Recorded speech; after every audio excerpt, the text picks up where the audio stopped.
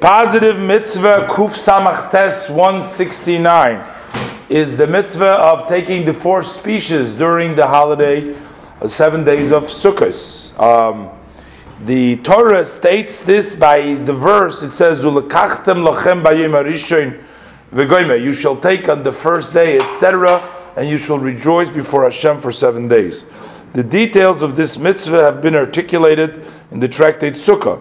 Over there, it has also been explained that this mitzvah for 7 days is only obligatory from the Torah in the Beis Hamikdash, only in the temple, the holy temple itself.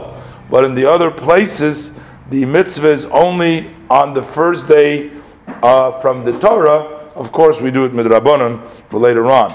Women are also not obligated in this mitzvah.